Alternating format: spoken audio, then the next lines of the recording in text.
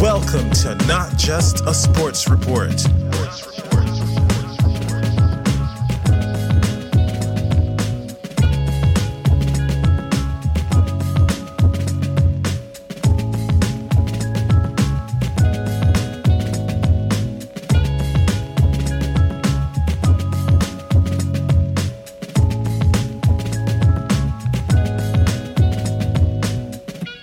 Hello and welcome to Not Just a Sports Report. Today it's time to jump in to Magic Round. Feeling very magical too today. Not quite pull a rabbit out of a hat level, but definitely feeling quite magical. Magic is in the air. It takes me back to my idol, magician Chris Angel. What a badass rock star. But this is not about Chris Angel. This is about magic though, so slightly relevant because it is going to be Magic Round. Round 10 of the NRL in Suncorp Stadium. Now, you could be forgiven for thinking maybe it's in Las Vegas. That's a place, many magic shows in Vegas. But the magic will be taking place in Vegas this weekend. And there's going to be a lot of fun games between sides that are really close together on the ladder for the most part as well. Everyone's going to be in the one place, magical.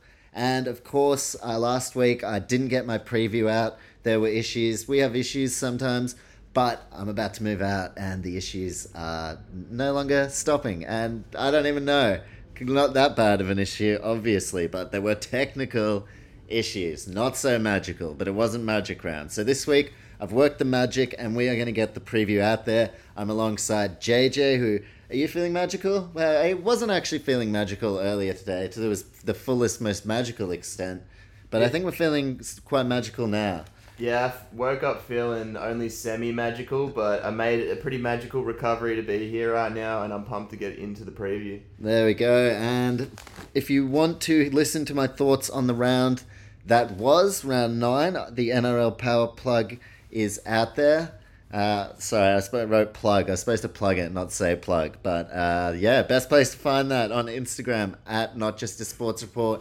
This is going to be magical, so let's get straight into it. The early Friday game opening us up. We have the 15th placed Bulldogs, 16th placed Knights, and if you look at the spots on the ladder, maybe not such a magical game, but when you actually look at this game objectively, it's going to be an awesome game. Really close contest with a lot on the line as well.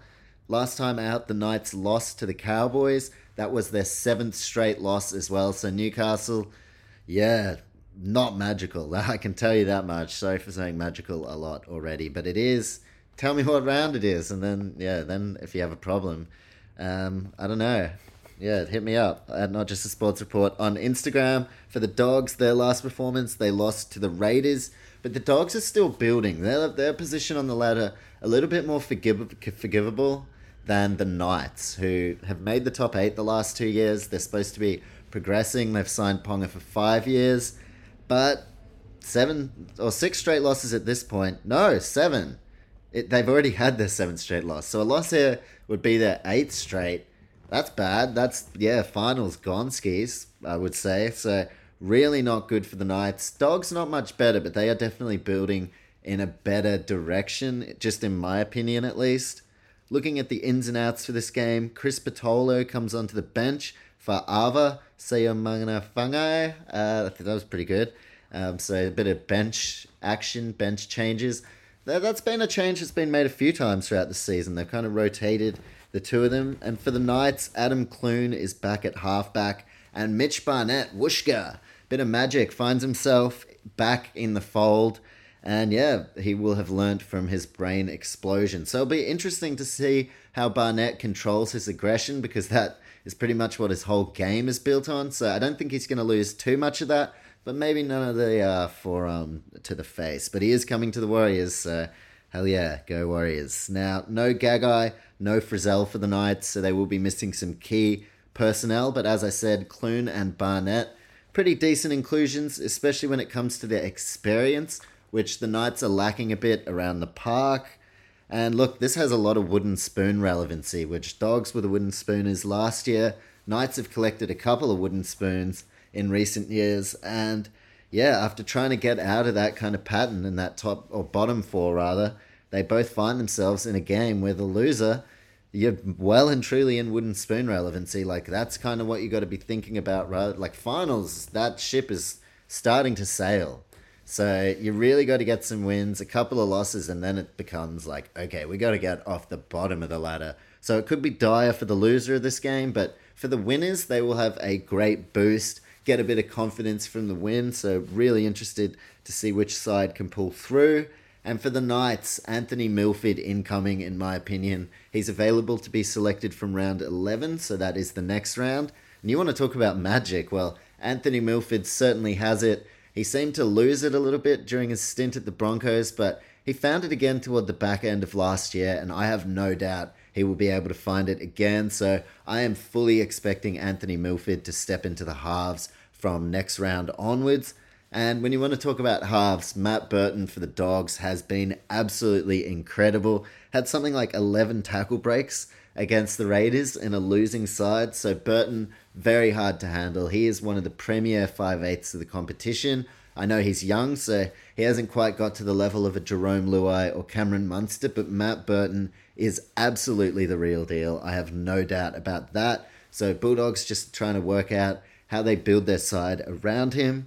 Back to the Knights, looking to avoid their 8th straight loss. That's not good. That is bad. That's really bad. And as a Warriors fan, I said to JJ, I was like, how the hell are we 10th? But if we're 10th and I haven't been impressed at all by our form, then gee whiz, like Knights fans, I feel for you guys. Like, things looked really promising at the start of the season. And if they are to get going, well, in this episode of the podcast, instead of an X Factor player or thinking like that, I am going to release a bit of a magic man. And that doesn't necessarily mean that their magic's going to win this game. It's just, who's someone with a bit of magic and all about that kind of flair on the big stage? Well, this occasion's going to be good. I saw they had light up posts. So, wowza. You know, they were going all out for Magic Round. And my magic man, Kellen Ponga. They're trying to build this side around him. Right now, depth, absolutely an issue. And he can't do it all on his own. So that's the issue. You want to get Kellen Ponga's magic right into the game. There's been talk of switching him to the halves. I think keep him at fullback. Once Milford's there, throw Milford into the halves. And there's someone right there that can help to take the pressure off Kellen Ponga. But he is the magic man. He can't do it all alone, but they are going to need some magic from Kellen Ponga to get them over the line in this game. And the half situation. Look, it's a bit of an interesting one. I just don't think it's the right time for Kellen Ponga to be switched into the halves, like mid-season. You're sitting last. Maybe that's the catalyst for it, but yeah, I don't think that's going to fix anything, to be honest. Moving, like, yeah, it'll get his hands on the ball more, but like, I can't see them doing a hell of a lot with that. I could definitely be wrong, and maybe next year he moves to the halves, but I think it's a weird time to do it just like abruptly in response to form. That just shows that maybe your plan going forward longer term, the structures aren't there. So Kellen Ponga, he is the magic man in a team that is severely lacking some magic right now. Someone see if they can sign David Blaine up on the free agency, because they seriously need him. Now, key battle for this game is going to be the middle forwards. David Clemmer has been outstanding all season, but again, he can't do it alone. He's going to need the help of the Saifidi brothers, who always pack a punch, but then outside of that, the Knights can be caught lacking a bit, especially without Tyson Frizzell. I don't think Kurt Mann is playing in this one. I could be wrong. Maybe he's back in. But yeah, the Knights forward pack definitely lacking, whereas I think like Luke Thompson, Paul Vaughan, Tavita Pangai, Josh Jackson for the Bulldogs, that's a forward pack that I can see really standing up and causing this Knights team some real issues. So I think the battle is going to be won in the middle. And my point of difference for this game is Matt Burton. As I said, look, he looks like an absolute killer number 6.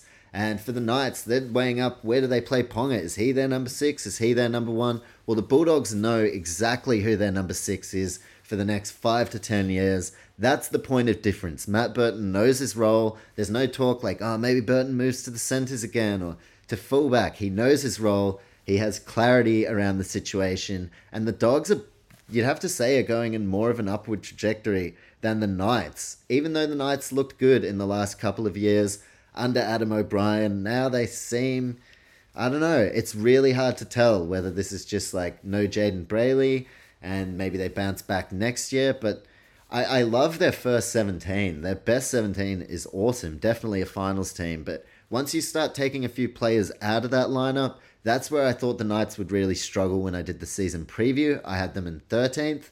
And yeah, they're going even worse than I thought. So definitely need a win in this game, the Knights. It is very difficult to pick this one. But when I think about how this is going to go down, 15th versus 16th, I actually like the Bulldogs. I've been waiting for the right time to pick them in a game because I actually think they're going in the right direction despite sitting 15th. And I don't know where the Knights go from here if they lose, but there is more upside in the Dogs. I really like that left side of Matt Burton onto Aaron Schopp, onto Josh Adokar, who is a superb finisher out on that wing. So I'm going to be taking the Bulldogs only just. JJ, when it comes to this game, Bulldogs up against Knights, what is your read on this one? Yeah, very interesting clash to kick Magic round off.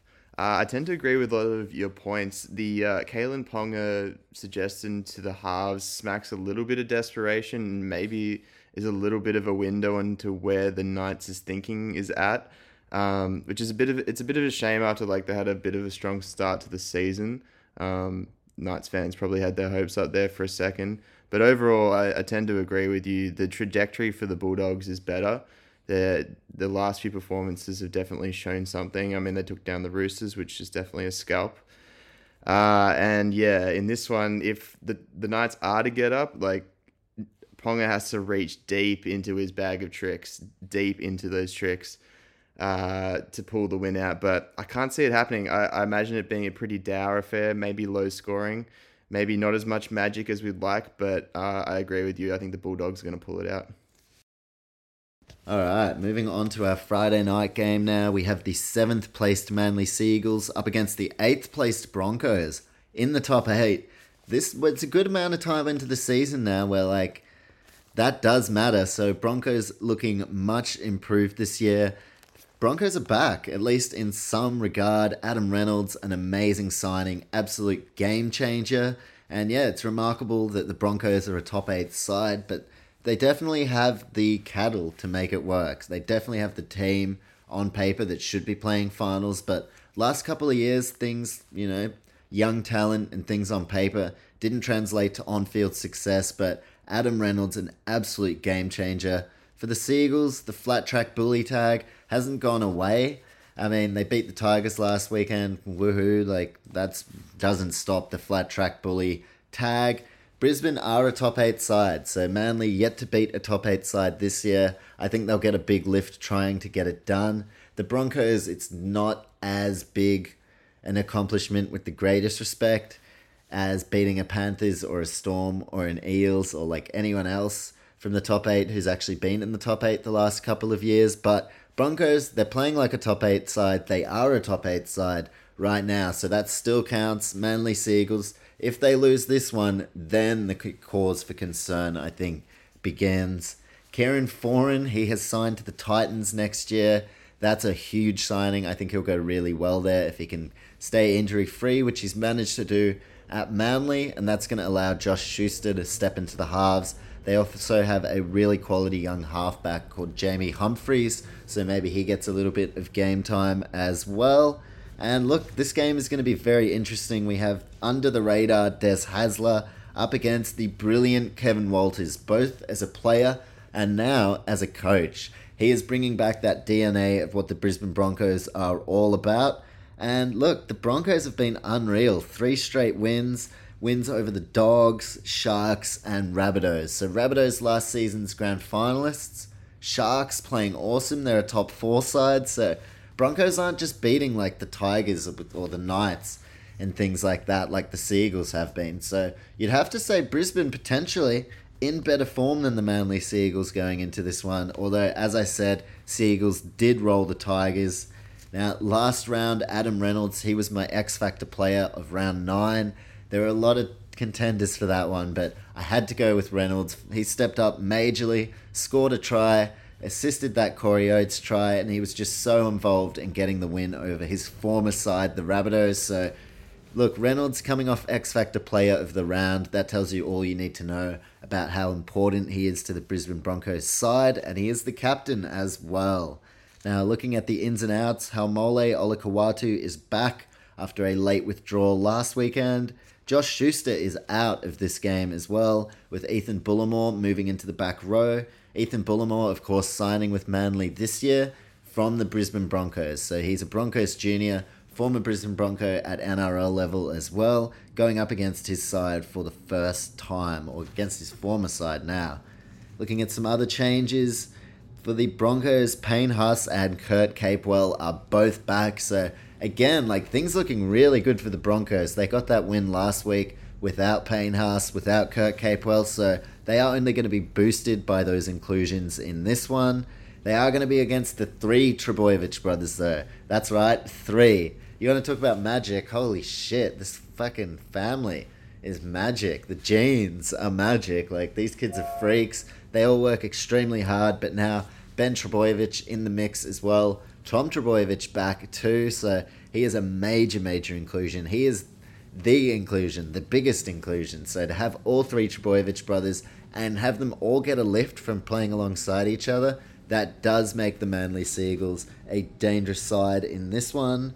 And we see Patrick Carrigan for the Broncos. He moves to lock, with Kobe Hetherington moving to the bench and TC Rabadi to the reserves.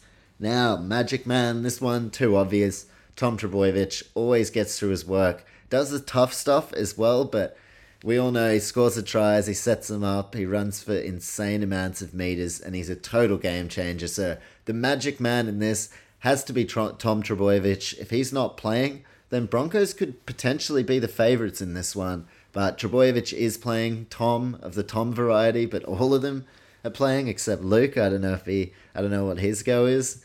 But yeah, Tom Trbojevic, how could he not be the Magic Man? Manly, much better for having him in the side going into this one. And the key battle, the halfbacks, Adam Reynolds and Daly Cherry Evans, both experienced. Their kicking game is a huge part of the game plan for both of their sides. They're both respective captains of their team as well. So that is going to be an absolutely critical battle. How the experienced captain halfbacks go around. DCE, look, he's been in really, really good form, but Adam Reynolds gives the Brisbane Broncos a huge lift. So that's going to be very interesting, and also how the 5'8s work alongside them, because we know Kieran Foran, that is very established that he can work well with Daly Cherry Evans. They've won a premiership together. Whereas on the other side for the Broncos, Tyson Gamble and Adam Reynolds, still a newer combination. But out of all the options that Reynolds could be partnered by, it seems like Tyson Gamble has the most similarities to Cody Walker, even just with that intense kind of hard game style where he gets in people's face and isn't afraid to be a bit of a pest. So extremely talented player, and it is going to be important how these 5'8s work with their halfbacks. Key battle, though, between Cherry Evans and Reynolds. And my point of difference, if Brisbane is to get the win here, then I think their centres, Herbie Farnworth and Katoni Staggs, they are the point of difference.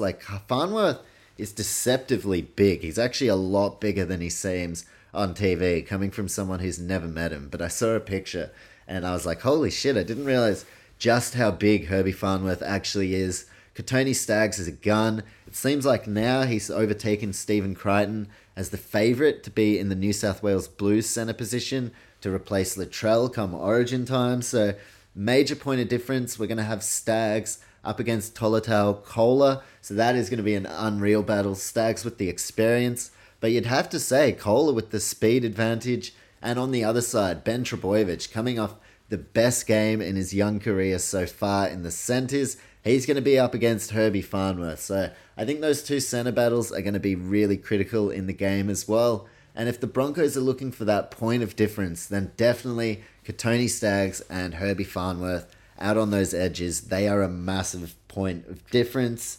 But look, this prediction has been a really tough one, because I think it's almost time to believe in the Brisbane Broncos the same way I've started to believe in the Cowboys. But this is the game. If the Broncos win this, then damn, I'm a believer. This is a final side this year. But ultimately, look, I think the Manly Seagulls with Tom Trbojevic are going to be a very, very strong side. I am losing belief in Manly if I want to talk about belief. So a win here, definitely crucial. It's going to be exciting, a very close one. I can absolutely see this going to Golden Point or being decided by a 2-point field goal, and that is where the key battle comes in between Cherry Evans and Adam Reynolds, because this is going to be a very close one in my opinion. That's just my opinion. It could very easily be a blowout, but that is what makes the halfbacks so important in this one. And as I said, very close, could go to Golden Point, so I am very torn on this one. But I'm going to take the Manly Sea Eagles. I think they're going to be fired up. The Trebojevic brothers are going to be a major inclusion, like having Tom back in the side for a couple of weeks now, and Ben in that center position is a massive game changer. So with not a heap of confidence, I'm going to take the Sea Eagles over the Broncos in a Friday night game that I am very excited to watch. So taking the Sea Eagles over the Broncos, but this is going to be a very interesting clash, JJ. Friday night, who are you taking in this Magic Round game? Yeah, I really like what you're saying there. The spotlight is definitely going to be on the halves here. But my Magic Men, or Magic Men and Women and Children for this one, is actually going to be the Suncorp crowd. I reckon it's going to be rocking. It's going to be so loud. The atmosphere is going to be crazy. And the Broncos are in a little bit of a purple patch right now. I've really liked what Manly's put together over the season. As you kind of said, DCE and Foran just clinical at times, especially DCE's kicking, just tormenting fullbacks. But for this one, I just see it as one of those games where the belief's going to be so strong, and definitely the Broncos can match the Eagles. I like your call on Golden Point or a really close game. I could see it playing out like that. But for me, I'm going to take the Broncos in... I don't know if it's an upset, but yeah, I guess on paper, a little bit of an upset. Up next on Super Saturday Magic, 10th place Warriors, my side. How we're 10th, not quite sure, but good on you lads. Up against the 9th placed Rabbitohs, seeming like a bit of a far cry from that team that made the grand final last year, with the likes of Wayne Bennett as the coach, Adam Reynolds, and Dane Gagai. Just not the same strike in that side. Early in the season though, for the Warriors, Tohu Harris, our captain, is back. That is the inclusion I've been waiting all year for. It's a shame that Josh Cohen isn't there in the forward pack alongside him, but Tohu Harris back. That is a huge inclusion. And the Warriors coming off that shocking loss against a 12-man, at a point 11-man Sharks team.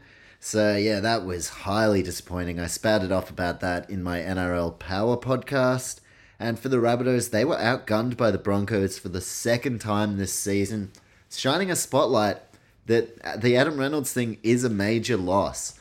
And look, Lachlan Ilias is still very young in his career. It is no knock on him. He's actually been going really, really well. But, I mean, yeah, they were outgunned twice by the Broncos. Only one of those times Reynolds was playing, but it does shine a light. I mean, the Rabbitohs, they've been similar in recent years. Like, they haven't always been up in the top 4 at this stage of the season. So, not total panic stations, but they're definitely not the same side that they were last year. Now, looking at the ins and outs, Tohu Harris is into the back row for Eliezer Katoa, who drops out, and Marcelo Montoya is back from his homophobic slur. So, Montoya had a stint on the sidelines. Rocco Berry is out, and I definitely think he needs more time to develop. I'm a huge fan of Rocco Berry's. I think he's part of our future in the next 5 or so years, but his defense, like every time he plays, there are a lot of tries that get scored on the side he's defending on. And it's definitely not all his fault, but I have noticed that side of the field tends to get carved up. So a little bit more time to develop for Rocco Berry. And we see listed amongst the extended reserves, Ronald Volkman and Freddie Lussick, both released from the Roosters to join the Warriors effective immediately. I am especially excited about Ronald Volkman, a young halfback / 5'8", who he's signed for 3 years. Lussick is just signed till the end of this year to give, I think, Taniela Otukolu just some more time to develop. But Ronald Volkman, someone I am very, very excited about going forward for the Warriors. Cameron Murray for the Rabbitohs, he is out, so that is a massive loss for them. Cody Walker will captain the side in Murray's absence.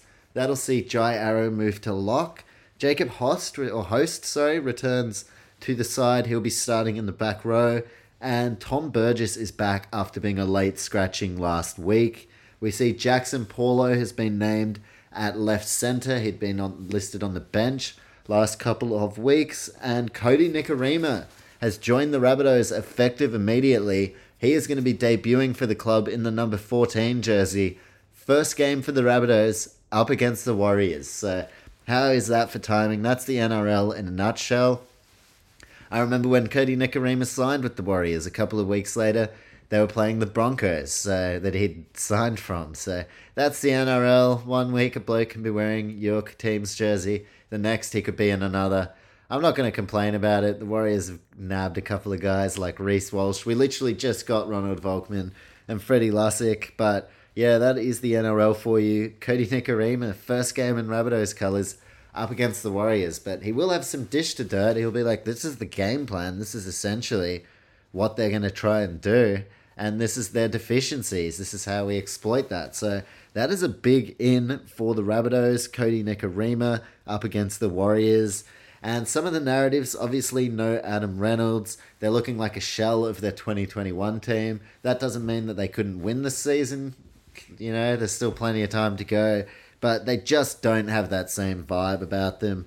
There's going to be no Latrell in this game, as there has been for weeks now. And no Cameron Murray, so they're missing strike across the park everywhere. And that's especially when you include that Adam Reynolds has departed the club. Dane Gagai departed the club. So a lot of names missing from this Rabbitohs lineup that were part of the major build and foundation of what actually got them to the grand final. Coach included as well, with Jason Demetriou taking over this year finally, serving a very long apprenticeship under Wayne Bennett. But Wayne Bennett, there's a guy right there who is missing from this Rabbitohs setup as well.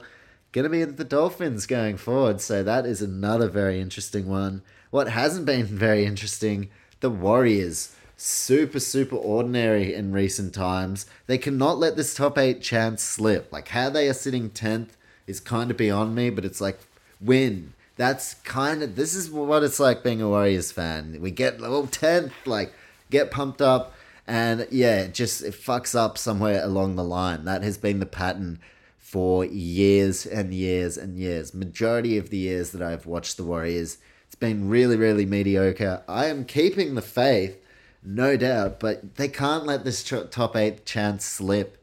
And just like, I mean, this is basically like if I had a girlfriend and she's cheated on me for the last like 20 years, and I'm like, you know what? It's like, 10th position. It's like, you know what? I felt this before. Maybe she's not going to cheat. And yeah, like more than likely, I mean, the last 20 years, she's cheated. So yeah, what do we think's going to happen? Warriors cannot let this top 8 chance slip. Are you a new side? Are you a different side? They kind of looked at when Todd Payton was the coach in 2020, but now just reverting and regressing back to the Warriors' ways, even with some very elite players in the team, that screams mediocrity about an organization when you have some awesome players. And it's like, I kind of understand why Roger Tuivasa-Sheck left, because it's like, Auckland Blues are going awesome, and All Blacks, for fuck's sake. And it's like, why? I mean, you only have a certain window of opportunity with time before your body breaks down. And it's kind of like, well, if I'm at the Warriors and this is how it's going to be, like we'll get ourselves up to 10th and then just slip up and miss the 8 every year. Why wouldn't he go to the Blues and potentially become an All Black, go overseas and win the World Cup? So that is where the Warriors are at for me. I'm just like, don't do it again. Don't let this chance slip. I know the Rabbitohs were the runners-up last year, but you can't let this slip. Tohu Harris is back. That is a huge morale boost. We are missing Josh Curran, who has become the staple of that side, but Jazz Tavanga, he works really hard in the lock forward position. I've been burnt before, as you can tell. It's like, who hurt you? Talking about cheating, it's like, has it been a girl who hurt you? It's like, it's actually the Warriors. That's who hurt me. So yeah, please, Warriors, if you're listening, I've been hurt enough. Don't let this one slip. The key battle is going to be up front, the props, Adam Fanua-Blake and Matt Lodge going head-to-head with Tavita Totola, Tom Burgess, and the other middle forwards involved. But I feel like for South Sydney, they are really going to need to contain Lodge and Fanua-Blake And for Lodge and Fanua Blake, especially Lodge, who does have a few errors in his game, they need to stand up. Like, AFB has been incredible this season. Lodge as well, but Lodge has had way more errors and things like that. You're the marquee man. This is the key battle, so that is where it's won for me. In the middle, we want to talk about Magic Man. Well, Cody Walker, obviously. Talked about the Rabbitohs, how much strike they're missing. No Latrell, pretty magical player. Cam Murray, pretty magical. Pretty fucking hot, it seems to be the general consensus as well. So, yeah, not good. Now it's like, yeah, the team's definitely less hot for those disinclusions. Not a word. We will keep rolling. But Cody Walker, he is the magic man. They've still got guys like Damien Cook who can get to play the ball, fast play the balls, get out of dummy half, cause some real havoc. You need some magic. If you've got a dummy half giving service, you got to be serving it to some magical people. Cody Walker, he fits the bill. And yeah, very nervous as a Warriors fan at what he could potentially do to us. Point of difference, out on the left wing, Alex Johnston for the Rabbitohs. Another who I'm like, God, is he going to score like 6 tries or something? I don't know. I really don't know, but he is a point of difference. And when he first debuted for the Rabbitohs the year that they won the grand final, myself included, everyone was like, why are you dropping Nathan Merritt? Club legend, one of the great try scorers of all time. And now it's like, holy shit. Like Nathan Merritt, one of the greatest Rabbitohs of all time, at least in the modern era. And yeah, Alex Johnston now, he's on the same trajectory. Probably even, I don't know if better is a word. Like they're different players. Nathan Merritt was awesome and such a legend. But Alex Johnston, he'll be going down as a legend of the South Sydney Rabbitohs Football Club. They tried to move him on a couple of years ago. They couldn't afford to keep him. And the fans literally made a petition like, we need to keep this guy. So Alex Johnston, that's a point of difference when your own fan base are like, no, fucking sign this guy. We are keeping this guy. So Alex Johnston came in for Nathan Merritt. And if you're going to displace a club legend, you better not let this guy go. So Alex Johnston has potential to absolutely dick the Warriors. And that is not so magical from my perspective. But look, the Rabbitohs, yeah, they could definitely, it could be a 70-0 or something. Warriors could definitely get a hiding. But I do like Lodge, Adam Fanua Blake, Jazz Tavanga, Ewan Aitken, and Tohu Harris. I think our forward pack, with the loss of Cameron Murray for the Rabbitohs, our forward pack on paper should be better on this occasion. So I am going to keep the faith. Hopefully at some stage in this game, Rabbitohs go down to 10 men. Maybe that's our best chance. But I'm going to go, let's go on Warriors. I'm keeping the faith. Probably have egg on my face. But look, I've had some good picks. And the last few weeks I've had to go against them. I was like, Storm, look, let's be real. I mean, I would have looked like a real dickhead if I took the Warriors and they got smashed 70-10. I took the Sharks as well last round. And then they went down to 12. And I was like, oh, yeah, Warriors, we're going to win this. And we didn't. So why the hell am I predicting the Warriors here? You basically put it down to they're my team. Because if I'm judging on what I've seen this season, I should absolutely be tipping the Rabbitohs. But I'm keeping the faith. Rabbitohs are a very beatable team right now. Cameron Murray out, Latrell Mitchell out, no Adam Reynolds, no Wayne Bennett. Pretty good time to be running into the South Sydney Rabbitohs. So I think we can get it done, only really because I'll be supporting them this weekend. So don't put your money on the Warriors based on solely this selection because it is biased. I am just cheering the Warriors on. But going to take the Warriors over the Rabbitohs. Why? Oh, fuck, who knows? JJ, who are you going? Probably not the Warriors. I know you don't support the Warriors, so let's get a non-biased opinion on this game. Yeah, look, you definitely have a right to be concerned. Warriors have been extremely patchy throughout the season, shown defensive frailties, especially on the edge. But funnily enough, this game has a bit of a Warriors win about it. I don't know why. Actually, no, I do know why. I think it's because I'm pretty down on the Rabbitohs right now. They've struggled with creativity and attack especially, and obviously this Nicarima pickup is like trying to address a bit of that. But, you know, when you come into a new setup, the combinations aren't there, the chemistry isn't there immediately. And for that reason, partly, I'm going to take the Warriors in a bit of an upset. I also think they're going to be slightly more adept in the Queensland conditions because that's been their base for a while. Yeah, I'm just really down on the Rabbitohs, basically. So, surprisingly, I'm going to take the Warriors in this one. Alrighty, well, I know definitely if someone / aka no one texts me saying, "What are your plans for Saturday night?" I'll be saying, Saturday evening, I'm going to be sitting down to watch the 14th place Titans take on the 11th place Dragons. They'll be like, "That's actually, I'm getting married." And I'll be like, I am going to be sitting down to watch the 14th place Titans up against the 11th place Dragons. Too much at stake. Got to be home for this one. So, look, Titans, they've been a cause for concern. Round 9, they were my cause for concern across every team in the competition. Look, the teams that, like, the Knights are coming last. We know that. They've already been cause for concern. But Titans are supposed to be building. They released a new uniform and a new logo and the premiership aspirations and the Tino Fasua-Malawi signing and David Fafita. Well, they're sitting 14th and their defense has been shit. And everything else, like, they're an awesome team and really great players, and they would absolutely roll me. So yeah, no disrespect in saying shit, but like I was trying to think, what's a word to describe the Titans' defense? And it's been shit. Oh yeah, it's what's losing them games. It's why they're sitting 14th. So the 11th place Dragons maybe not in the best place to exploit that, especially given they're going for more of an experience than X Factor with guys like Moses Mbai preferred at fullback over Tyrell Sloan. But the Titans, they are my cause for concern right now. They were belted by the Roosters.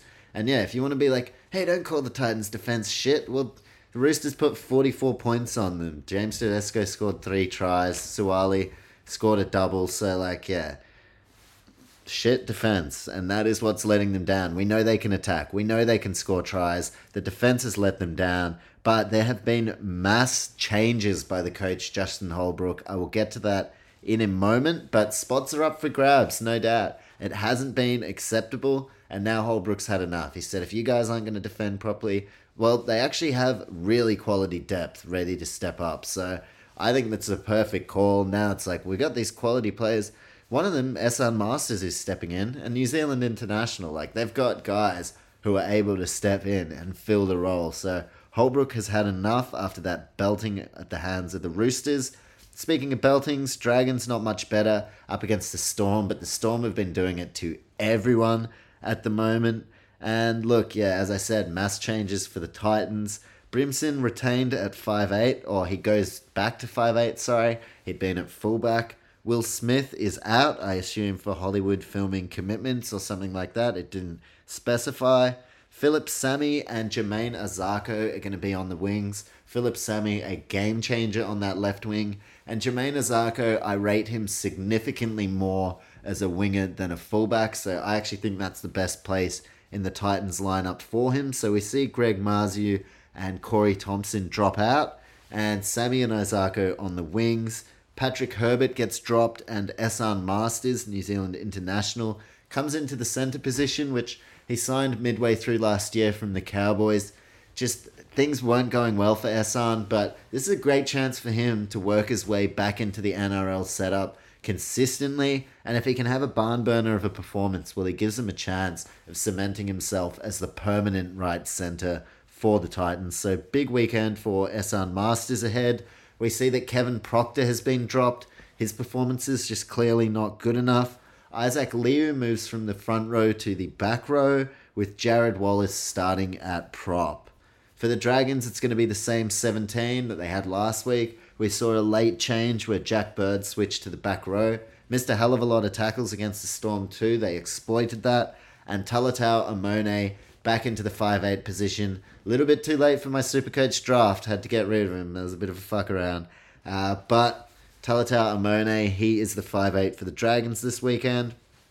And keeping on the halves theme, well, the key battle in this game is going to be the halfbacks. You have the young, inexperienced Toby Sexton, who's a very, very quality prospect, up against Ben Hunt, who has definitely the experience advantage, the form advantage. His team are higher on the ladder.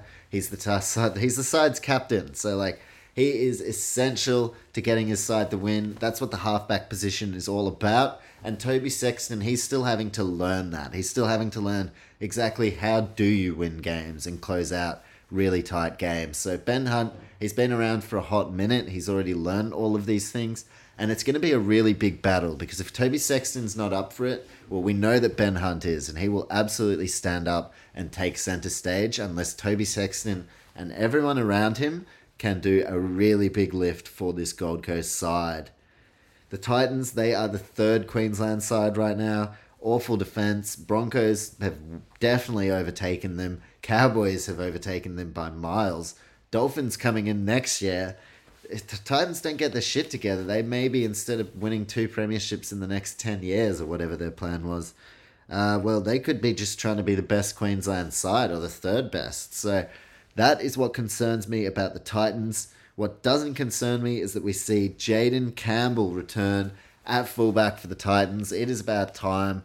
Look, I think there's been a bit of a blow up about what's going on with Jaden Campbell. He's young, he's still growing into his body. They were losing at the start of the year, so there's no harm in giving him a couple of weeks in reserve grade and just give him that time. He probably isn't going to be ready to do a full season of NRL just yet, but he's a game changer. Like, he is their first choice fullback. That is what it should stay, in my opinion. I know Kieran Foran coming to the club next year may change things. One of either Sexton, Brimson, or Jaden Campbell is going to potentially have to just take a step back. Maybe Toby Sexton. Maybe they just take a year or two to further develop him. But Jaden Campbell back for this game, that is a massive inclusion. Very, very exciting young player. In fact, Jaden Campbell is my magic man. His father, Preston Campbell, you want to talk about magic? Preston Campbell, very magical player. Huge fan of his when he was at the Panthers in 2003. And look, I believe so. No one fact checked me on that. I'm pretty sure that's where I first saw him. I spent some time at other clubs, including being a foundation and probably one of the most integral members in the initial foundation Gold Coast Titans side. So it's pretty crazy. Titans only established 2007. We're all alive, or most of us were alive. I don't know if anyone that's like, shit, you'd still, if you were born in 2007, you'd be fucking old enough to listen to this. Wow. Bombshell. But yeah, fucking Jaden Campbell's old enough to play NRL, and his dad was playing in 2007. So yeah, that's kind of one of the first few times in my generation where now I'm starting to see guys or kids of like guys that I watched growing up, which now like I understand when my dad has like talked about things, or yeah, the way people view that kind of stuff. It is cool. It's like, holy shit, Preston Campbell's son, and he's fucking awesome. In fact, he's the magic man. So look for some magic from Jaden Campbell this weekend. For the Dragons, well, they're just trying to get their finals aspirations back on track. Before the year started, everyone was saying like, are these guys going to be the dark horses that go way better than anyone thought? And everyone was like, Cowboys are shit, fuck the Cowboys as well. Well, it's actually the Cowboys who fulfilled that role. And the Dragons, they're 11th, so they can still pull together. But yeah, they've got finals aspirations, and losing to the Gold Coast Titans, who sit in 14th, would probably fly in the face of a side that is trying to make the finals. So that is a very interesting one. My point of difference is going to be Jaden Sullivan. He is playing off the bench for the Dragons, can cover dummy half, can cover the halves. He's got a bit of magic as well about him. So I think coming off the bench, Jaden Sullivan could be a real point of difference.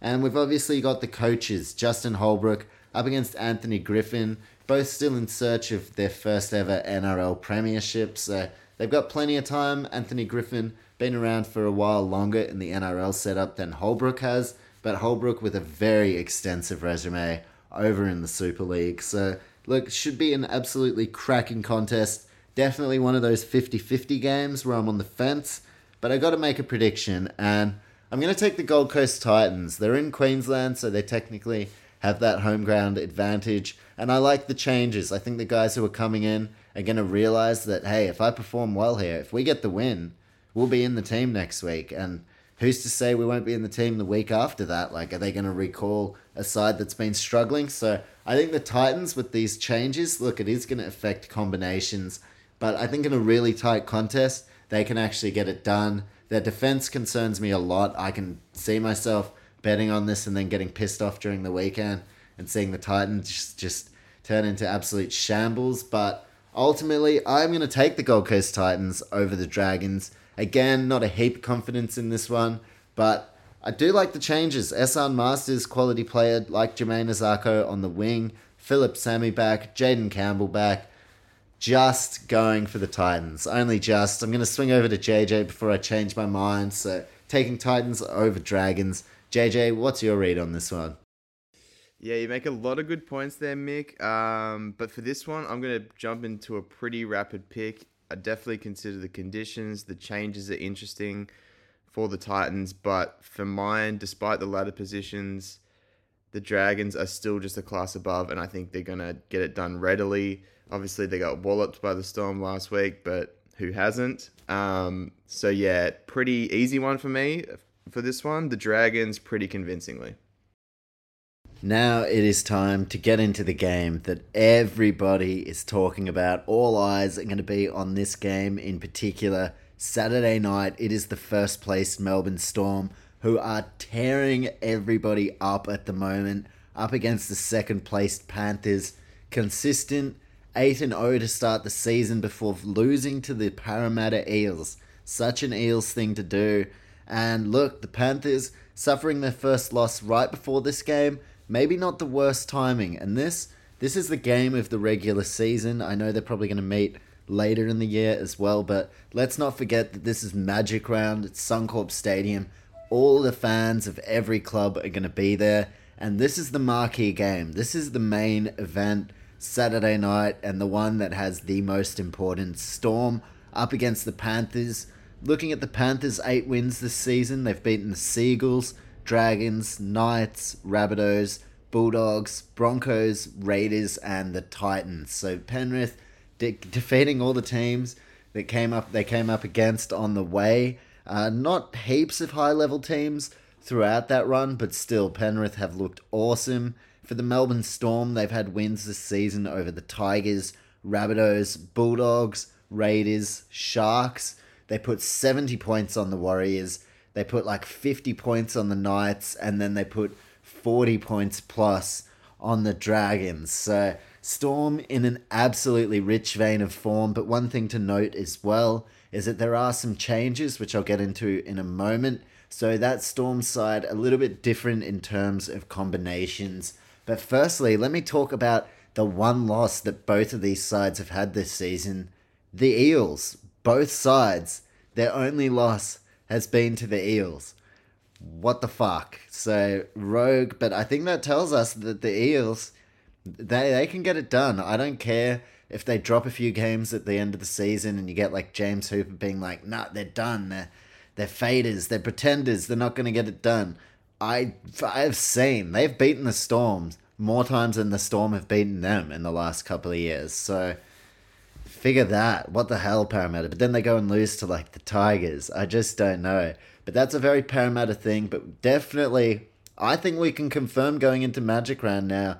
Don't sleep on the Eels. They've proven now they are the only side in the competition that can beat these two sides. And they beat both of them. So they've shown when the big lift comes, they can get it done. A premiership pact being made by the Eels as well. But this game is all about the Storm and the Panthers.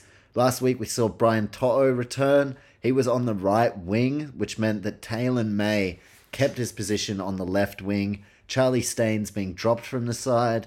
And we see Scott Sorensen. He returns onto the bench after falling ill last round and not taking his position on the bench. And then on the field, of course. Not just warming the bench. For the Melbourne Storm, Ryan Pappenhausen is out for about 6 weeks. So, huge loss, but that'll give him a chance to work on his niggling injuries, iron some of those out, and come back fresh for the part of the season that really matters the most. So, we see that Nick Meaney, he prefers the position of fullback. He will be playing fullback for the Storm in this one. Dean Aramea comes onto the wing since Meaney has moved off the wing. So, the young Melbourne star, he's a very quality young kid. Very happy to see him get another start this season. Not his first game this season either. We also see Marion Seve, who he's played games throughout. He's been around for quite a few years now, but has never nailed down consistent NRL football. Has also had trouble with injuries, but Remus Smith is out. So we see Marion Seve comes into the centre position. As I mentioned before, a bit of a different look Melbourne Storm in terms of their combinations, especially with their backline. So it's going to be harder for them to put on 40 or 50, especially against the Panthers. But still, Storm in very, very good form at the moment. I mean, better than good form. Holy shit. They are in unreal form. And we have a real emerging rivalry between two powerhouse clubs of the competitions. Of course, the competition, there's only one of them, isn't there? Now, 2020 Grand Final, we had the Storm and the Panthers. Panthers having this crazy run during the year, but Storm getting it done on the day that mattered most in the 2020 season. Panthers didn't forget that, winning the 2021 prelim final. And we, of course, had the Storm players mocking Mount Druitt. Geez, they've blown that one up next level. Like, Panthers fuming. Maybe, yeah, Panthers using it as fuel and taking anything you can use for that extra bit of motivation. Absolutely. Were they fuming? I guess we'd have to ask them. Maybe they were, but, like, yeah, the media and shit just go absolutely nuts over that stuff. You got Jerome Hughes just having to be like, that's not the sort of character I am. I was like 3 days into drinking beers. It's like, okay.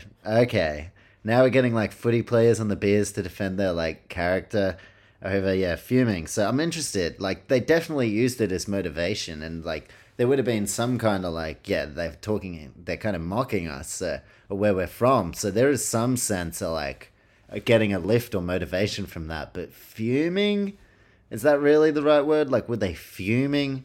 I don't know, but I guess that helps people get pumped up for Magic Round and the biggest game of the season. It's not like it's first, second, or anything like that we could talk about, or Cameron Munster and Jerome Hughes up against Luai and Cleary.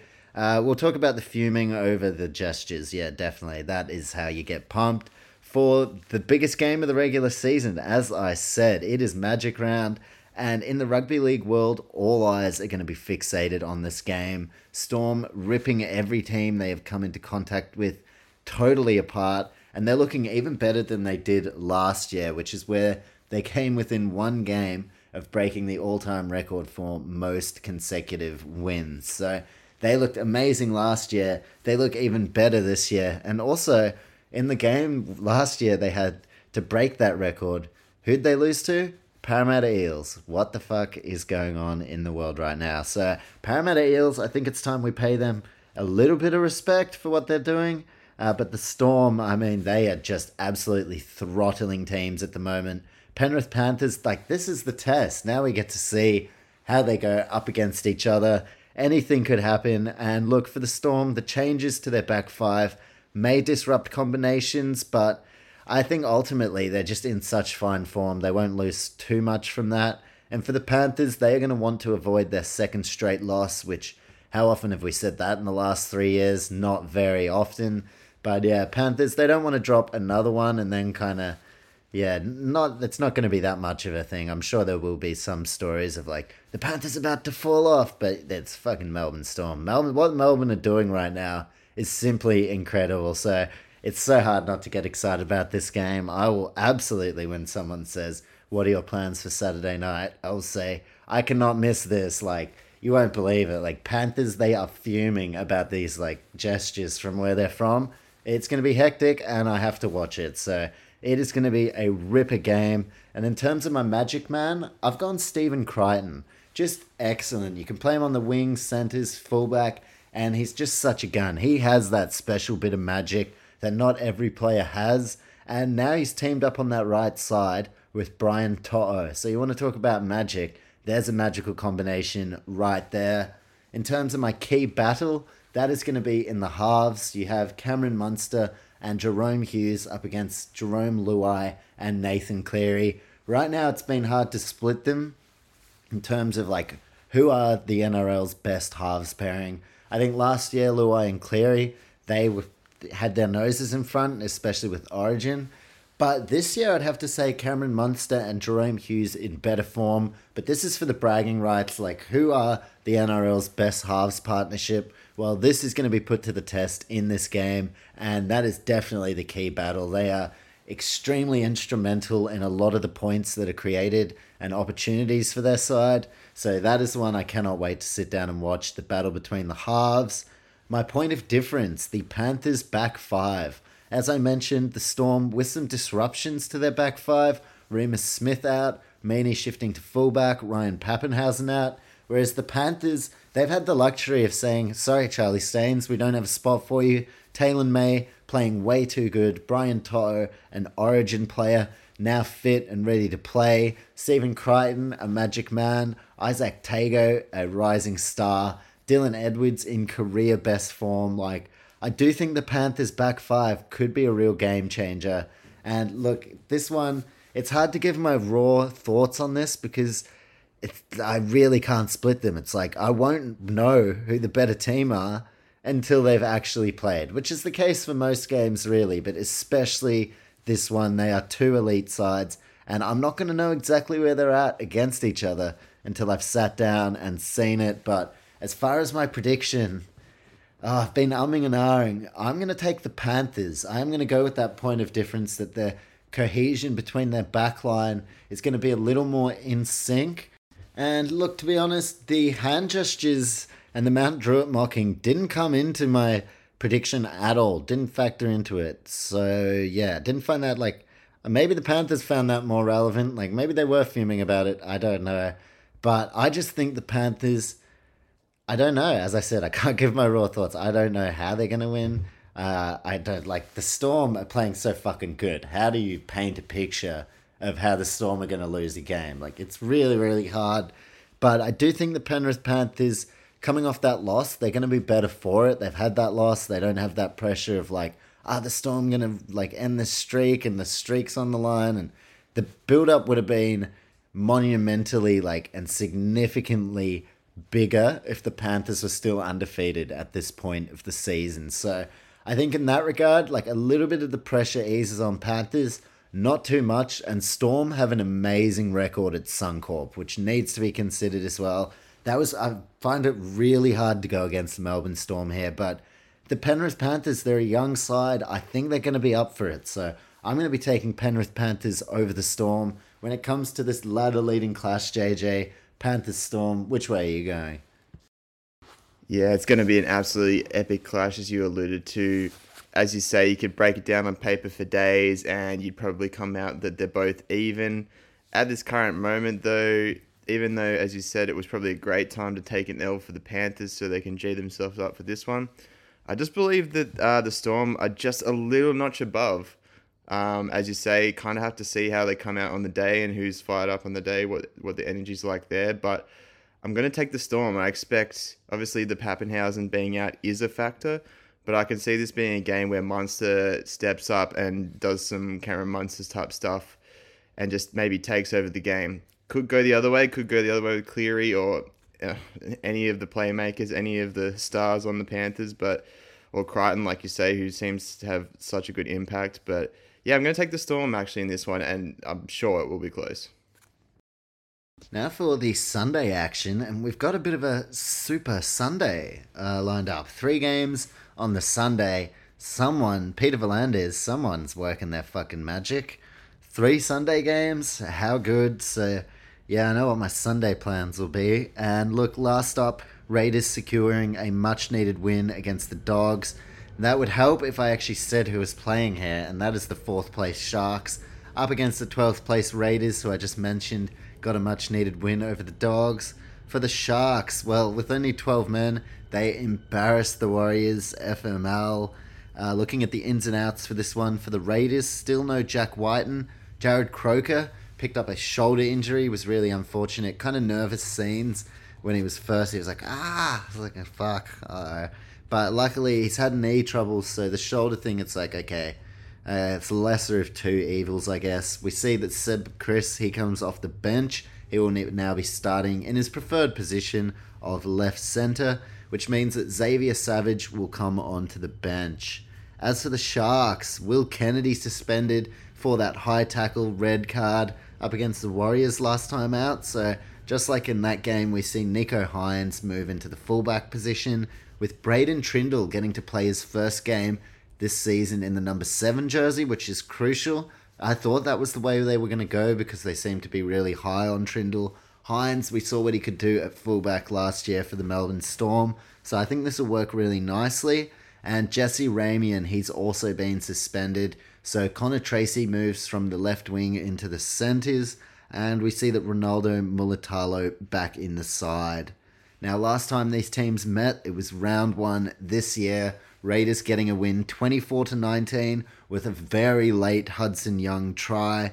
And look, I think the Sharks, now that we've had some more time to see the next 8 rounds following that, Sharks looking significantly better. They have top 4 aspirations, whilst the Raiders are in a bit of a mini rebuild. They still have some elite stars, but they're definitely starting to blood some of their young talent. Guys like Matt Tomoko. They've got some really good young guys as well who haven't quite made the step up yet, like Trey Mooney, and guys like Xavier Savage on the bench. So Ricky Stewart now starting to think about what the next 5 or 10 years looks like for the Raiders, and their form has dipped, but they've also got some really exciting young guys that they are bringing through. As far as my Magic Man, it's got to be Nico Hines. He has really taken to his role as the Sharks' marquee player. He is flourishing under Craig Fitzgibbon's coaching, and we've seen how dangerous he is at fullback. So Sharks, I don't think they're going to lose anything from Hines moving to fullback, Trindle to halfback, with Moylan, of course, at 5'8", Moylan being a former fullback, but now it just seems with his hamstring injuries and such in the past that maybe his time at fullback is a thing of the past. Nico Hines, though, very exciting at the back, and when you need some magic, I mean, who else in the Sharks squad but Nico Hines? He is magic down to a T, so he is my Magic Man. And my key battle in this game, it's going to be the young halfbacks, Braden Trindle up against Brad Schneider, both still finding their feet in the NRL, with Trindle actually having a bit more experience, but Schneider this year having more game time in the NRL. So I do think it'll be an interesting battle because they're in such crucial positions for their side. So their contribution, can't even speak English now, their contribution will have a major bearing on how their side goes. So without putting too much pressure on the young players, this will be my key battle, because whichever of them can step up more, I think that'll go a long way to their side winning the game. So key battle, Brad Schneider up against Braden Trindle. And my point of difference for the Raiders, Tom Starling coming off the bench. They've been starting Adam Elliott recently in the dummy half position, which doesn't work too badly actually. But Tom Starling, he's that point of difference when the Sharks get a little bit fatigued toward the first half an hour of the game. Then Tom Starling comes on, and when he rips and tears, he is one of the most exciting players in the game. So Tom Starling, definitely a point of difference in this one. But that can go the other way as well. Sharks, a really fast starting team, and maybe in that half an hour, Sharks can score 3 or 4 tries. So it can definitely backfire, but if the Raiders are to win, then I definitely think that Tom Starling is a big point of difference. And one quick little factoid, Craig Fitzgibbon coaching up against Ricky Stewart in this one.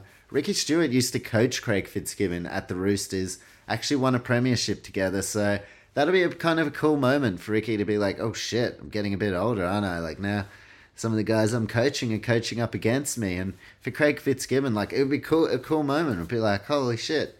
And Ricky would be like, I taught you well. And Craig Fitzgibbon would be like, thanks for some of the tips and knowledge that you gave me. So look, one thing that Ricky doesn't seem to have passed on is his ability for a massive blow up. Craig Fitzgibbon seems cool, calm, and very composed. A lot of that, I'd say, down to him as a person, but also being under someone like Trent Robinson for so long, who is a bit more cool, calm, and composed. So really keen to see Craig Fitzgibbon up against Ricky Stewart this weekend. And whilst I think that the Raiders are a real chance here, they did win in round 1. The Sharks, their form's irresistible, and yeah, I said that I thought they were going to come 9th before the season. So now I'm like, you know what? I have to give the Sharks total credit. They are killing it. So in this one, I just cannot go past Cronulla. I think they're going to have too much to offer. Really like Nico Hines chiming in at fullback as well. And ultimately, in a really close one, I think the Sharks are just going to have too much strike power. So taking Cronulla over Raiders in this Super Sunday opener. JJ, Sharks Raiders. This one, yeah, you saw the round 1 game. I was actually away on a business trip, so you'd have maybe a better idea on how these squads matched up. Who are you taking, Raiders, Sharks? All right, yeah, I did see that clash in round 1. And yeah, on paper, like this is probably the most mismatched game of the round. but they usually match up pretty well stylistically, so I'm pretty keen to watch this one. As you say, Sharks have really taken their game to another level, whereas the Raiders have kind of regressed a little bit. Obviously, there's a few reasons, injuries and stuff like that. But in this one, if the Raiders can stay in the game for the majority of it, it could be quite interesting. I also can see a blowout, possibly, but yeah, I think stylistically they'll match up well, and it will be a bit closer than we might expect. Now on to the next Sunday game. Another belter. Bloody hell. This truly is Magic Round. We have the 6th place Roosters up against the 5th placed Eels. The high-flying Eels, even though Eels are in water and not typically known to fly. They're high-flying after literally the week before getting pummeled by the Cowboys and being very lowly. Now they're high-flying Eels, which Eels don't even do. But Parramatta, the side, they are up and about. So are the Roosters. They pumped the Titans. So both sides finding a bit of that form and feeling a bit of that confidence, which at times this season they have lacked. Now, last up, as I said, Roosters belted the Titans, and Eels halting the Panthers' unbeaten streak that dates back to last year and getting that grand final win. So the Eels, the first side to defeat this premiership winning Panthers side. So Eels, definitely full credit to them.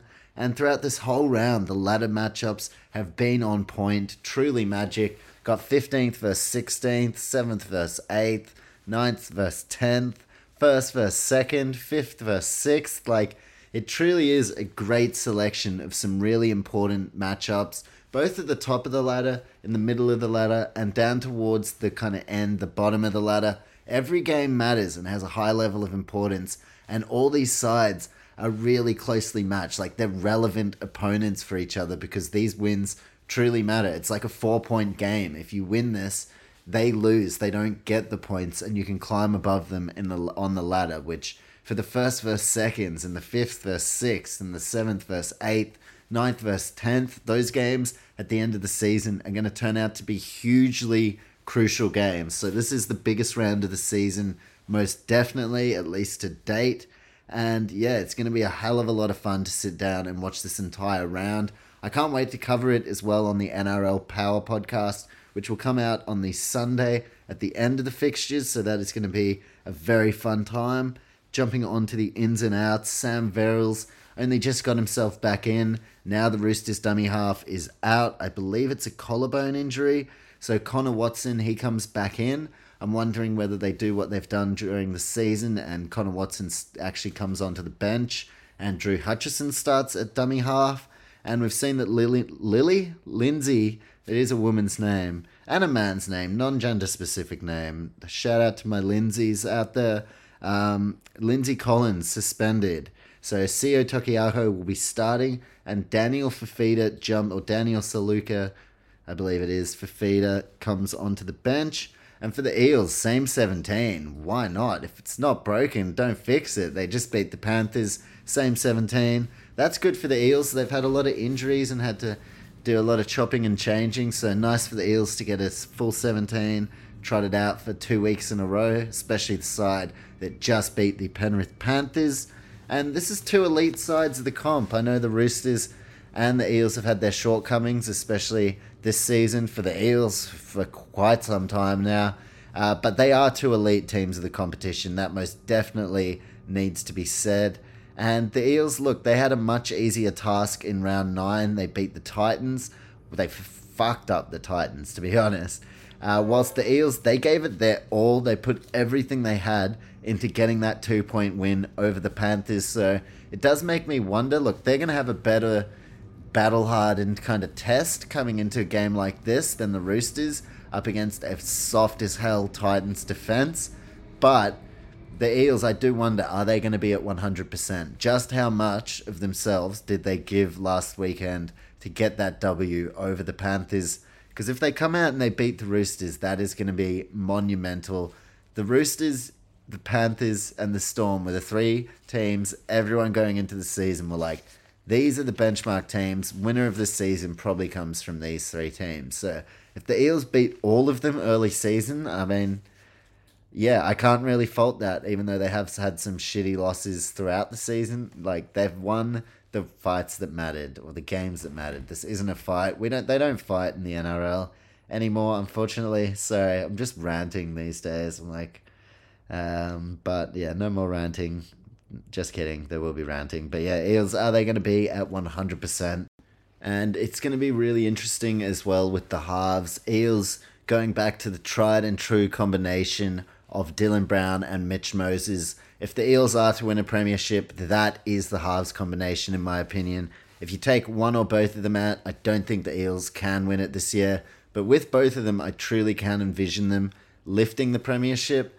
And as for the Roosters, like this hugely talked about and hyped partnership of Luke Carey and Sam Walker, not taking off as quickly as some people had hoped, but the halves battle in this one definitely going to be an absolute cracker. And Mitch Moses, what is his future? He wants the $1 million. Does he go to a team like the Dolphins? Does he take less to stay at Parramatta? I don't think so. They've lost Reed Marnie. They're losing Isaiah Papali'i. They're losing a few other guys as well. Clint Gutherson has stayed on. So has Junior Paulo and Regan Campbell-Gillard. But I don't think the Parramatta Eels are going to give Mitch Moses that $1 million that he is after. I think that's where maybe a club like the Dolphins swoop in to try and ease and alleviate some of that pressure on not having this marquee signing, at least by the perception of the media. Like, they have some really good signings, like the Bromwich brothers, Felice Kafusi. They just signed Robert Jennings, Tom Gilbert, Connolly Lemuelu. So yeah, the Dolphins building nicely, and Mitch Moses could definitely complement that. A side like the Bulldogs could use him, but I know they have some cap pressure. A side like the Raiders could absolutely use him. Tigers maybe, but I don't know. That's probably just, you don't go back, I don't think, to the Tigers. Knights sure as hell could use him. Like, everyone will be throwing money at Mitch Moses. That is guaranteed. So I think he will become the next $1 million man. And in terms of this, Parramatta Premiership Pact. You can know Parramatta Premiership Pact. That one a bit of a tongue twister. But yeah, I can understand that maybe this is it. This is where they have to go for it. Kind of like last year with South Sydney Rabbitohs. It's like, you've got Adam Reynolds, you've got Wayne Bennett, and they're leaving. It's like, let's go for it now. Or we've got the full strength operation. So for the Eels, if they don't go for it now and they're not successful, like, I don't know what their side looks like over the next 2 or 3 years, especially if Mitch Moses leaves. So I think Mitch Moses is going to leave. I think Reed Marnie, he's walking out the door. They've got the Premiership Pact for this year. After this year, I think potentially, I have never talked to Mitch Moses. I have no idea what he's thinking. But I think all bets are off after this year. It's like, all right, fuck it. If we don't win the Premiership, and then Reed Marnie's going, and the whole thing with Parramatta, my thing for a while was like, yeah, they've got a pretty good team. They were just lacking a number 9. There was just something not working with the number 9. And, wow, train screeching. But, yeah, it's worked ever since Reed Marnie's got there. Now that he's leaving, I just don't know. And I think Mitch Moses, they're not going to give him the $1 million, and he could go somewhere else. He's like, okay, well, if Parramatta don't look like they're going to be in a position to win the premiership in the next couple of years, and if he looks back and says, like, well, when we had Marnie as hooker and, like, Isaiah Papali'i, like, we didn't even get it done then at the Eels. Why don't I try my hand somewhere else? So Mitch Moses in his future, that is definitely something I'm thinking about. I'm considering. I'm like, come to the Warriors, bro. I'm sure we could use you, but we do have a lot of halves. But Mitch Moses, really quality player. So that's my tip. I think he's going to leave the Eels. I don't know where he's going. Dolphins could make sense. And my thought process and evidence, none. No, the thought process was laid out there, but evidence, none. No evidence or substantial facts to back that up. But I do mark my fucking words. Mitch Moses is going to leave. And if he doesn't and he re-signs, do not mark these words. Please don't mark these words. Now, Roosters, their hooker situation. Sam Verrills only just got back in. Now he's injured. Actually, a premiership winning dummy half as well. But the options outside of that haven't been working. They've let Freddie Lussick go, released him to the Warriors as well. So it looks like Ben Marshke, Drew Hutchison, and there's someone else who I think is escaping me, unless there's not. But look, it's about the hectic cheese. Brandon Smith. Roosters seem like they're not going to be overly aggressive to try and hunt that premiership this year. And I think next year when Brandon Smith arrives, that's when they're going to hopefully have everything in place. But another major narrative is that the Roosters can't seem to fit Angus Crichton in their cap. So, yeah, it looks weird. You'd expect the Roosters to pull some strings and Angus Crichton stays. And, yeah, I haven't read it too much into it. And the media do love to sensationalize things. But potentially another thing to think about is Angus Crichton and his future. A lot of clubs could do with a guy like Angus Crichton. So I would expect the Roosters hold on to him, but gee whiz, there'll be some clubs with some money under their cap. Dolphins already have a couple of back rowers, so maybe not there. I'd say maybe a Sydney club. And he does have a rugby union background, so you better believe the Wallabies, they'll be perking up at this news, surely having a go at him as well. So Angus Crichton, yeah, some of the headlines surrounding him going into this game, I expect him to, perform and give a good response. I think he'll be fired up to just play for the Roosters, focus on the now, focus on the task at hand. The Angus Crichton, nothing but a professional, but that is definitely a side note. Both sides lingering around the top four, so the winner of this starting to feel real confident about their chances this season. Whilst the losers, they kind of have to go back to the drawing board in some respect, given that a fair chunk of the season's been played now, and they had top four aspirations, and they wouldn't be inside the top four, but they're about where they want to be, both sides. They could be higher, but they're both about where they want to be, 6th and 5th, so it's going to be a really quality game. Magic Man, got to be James Tedesco, hat-trick last week, running for around 300 metres, 250, whatever, every week. That's magic. It's consistency. His consistency is the magic. People get hyped about Pappenhausen because Pappenhausen's fucking awesome and all these other players. But Tedesco, it's like, oh, yeah, whatever. But we knew he was going to do that. It's like, oh, whatever. He scored a hat-trick. Yeah, but he's James Tedesco. So it's like he's already the New South Wales Blues fullback. Who else could maybe play there? It's like, as I said before about the Eels, if it ain't broken, don't fix it. Like, gee whiz. So, Magic Man, James Tedesco. Consistency is the magic. Consistently magic. That's his go. That's his MO. Point of difference, Reid Marnie for the Eels. As I mentioned, the Roosters dummy half situation. Not a lot of clarity there. Maybe Connor Watson spends the bulk of the time playing in that position. But for the Eels, they know exactly who their number 9 is. They have their first choice dummy half as well. Reid Marnie. Outside chance for Queensland selection, but Harry Grant playing far too good. Ben Hunt really good last year as well. So Reid Marnie just on the outskirts of Origin, but he's an absolute point of difference for the Eels here. And if you want to look bigger picture, then that's a major loss. That's your point of difference. And you're losing that. I don't know exactly. They have Mitch Rain. Maybe they have a young guy. So they're going to just... Oh, Josh Hodgson. They signed Josh Hodgson, who's coming off an ACL injury. And yeah, like Josh Hodgson can do an awesome job for cheaper. So potentially that works out really well. And I am a massive fan of Hodgson. So I do hope that works out well. But yeah, you're losing your point of difference. You're letting him walk out the door to the Bulldogs. And I just don't know in the bigger picture how that works out for the Eels. In terms of my key battle, it is Mitch Moses up against Luke Keary. Both of them, they are the organising halfbacks, but they also have plenty of attacking flair. It is Magic Round, so I'm expecting them to flex some of their magic. And it's going to be all down to them because, look, Dylan Brown, very exciting. Sam Walker, still young and emerging. But Luke Keary, Mitch Moses, they are the proven big game players, so they're going to need to step it up in their head-to-head battle against each other. And I love the fixtures for Magic Round. We have another blockbuster on our hands. As far as which way I'm going to go with the Sydney Roosters over the Parramatta Eels. And basically, I'm just going to put it down to, I think Parramatta gave it everything last week to beat the Penrith Panthers. And I think that, yeah, the Roosters didn't have to do as much and just pumped the Titans. Maybe that works against them because the Eels are coming off such a battle-hardened test. But ultimately, I think through the course of the 80 minutes, the Roosters are going to come up with the right game plan to get the win. So in what is going to be another blockbuster clash, cannot wait to sit down and watch this. I'm going to be taking Roosters over Eels. JJ, your thoughts on this one? Yeah, it should be another ripper clash here. I really like the points you make, especially the one about the energy levels of the Eels.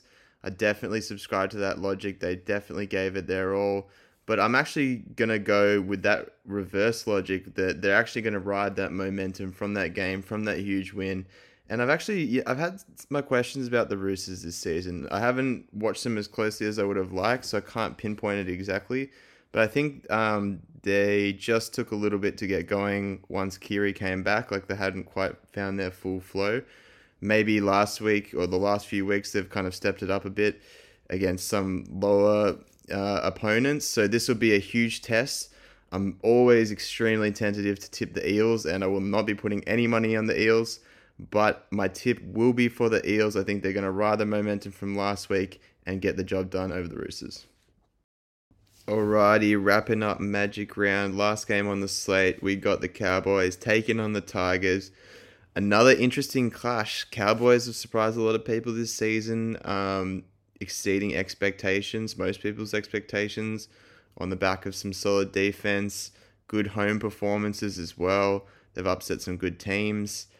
The Tigers, yeah, they've been pretty mediocre. We've waxed lyrical on the 5 captains, but they've quietened some of the doubters, I guess, in the past couple of weeks, picking up some wins. They're definitely building. Luke Brooks has looked quite good in the halves. Looked like he's had some good game impact. But for this one, the Cowboys, I think this is where, if they are the team that they're showing themselves to be this season, they should get this win. They should get it convincingly. They should not lose to the Tigers. But the Tigers have proven to be a danger team, so it should be a good watch. Mick, what are you thinking on this one? You know what? For this one, why not just make it a rapid one? A rapid pick from me. Cowboys have been going sensationally. Unbelievable. Like, could not be more impressed with the Cowboys. They have some form of home ground advantage here as well. Playing in Queensland, they'll be more used to the conditions.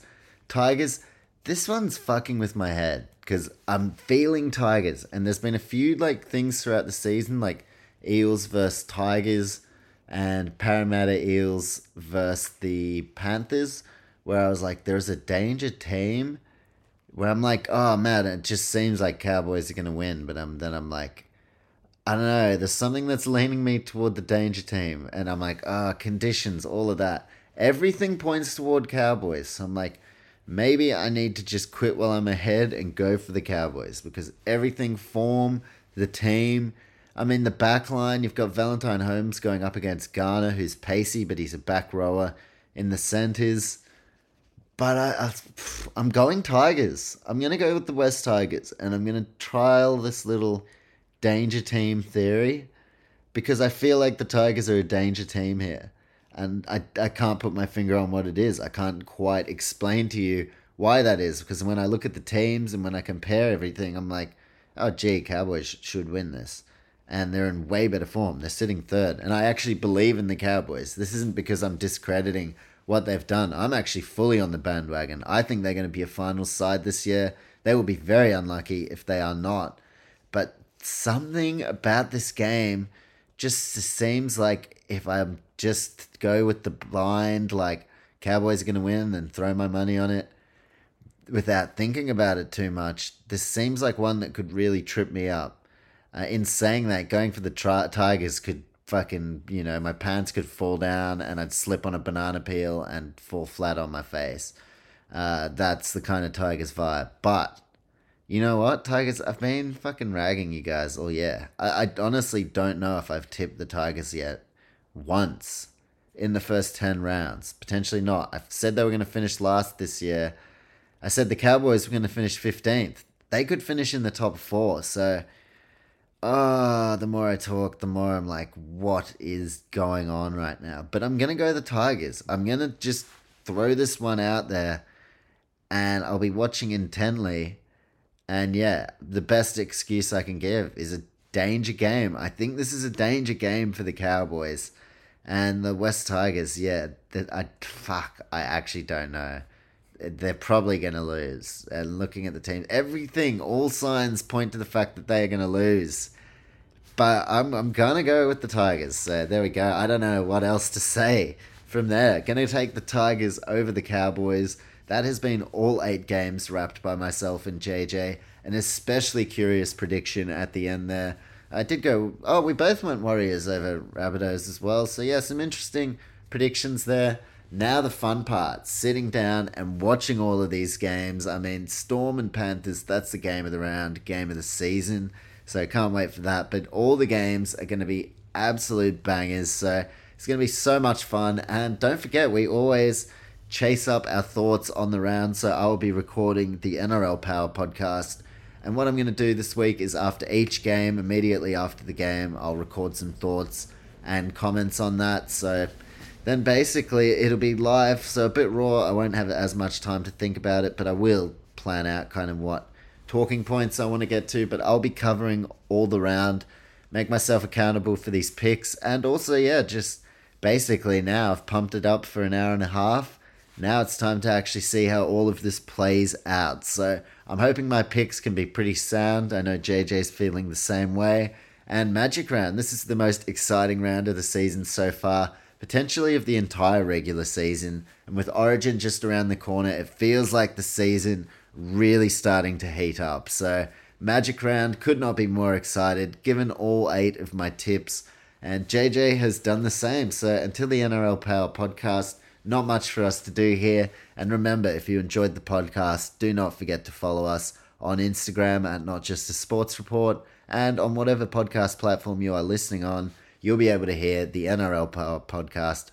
Just got through that Power podcast as soon as it is out. So very exciting times. Stage 2 is upon us. We have the laptop. We've got the full 99% swag, 99% loaded. Everything is there. There is only 1% more to load, and then it is fully launch time. Going to be able to pump this out at absolute premium capacity. So very, very exciting times. If you enjoyed this podcast, then you're going to love what is coming up. So plenty going on at Not Just a Sports Report. Plenty going on in Brisbane this weekend for Magic Round. And yeah, until the Power Podcast, enjoy the fucking games and have a magical weekend.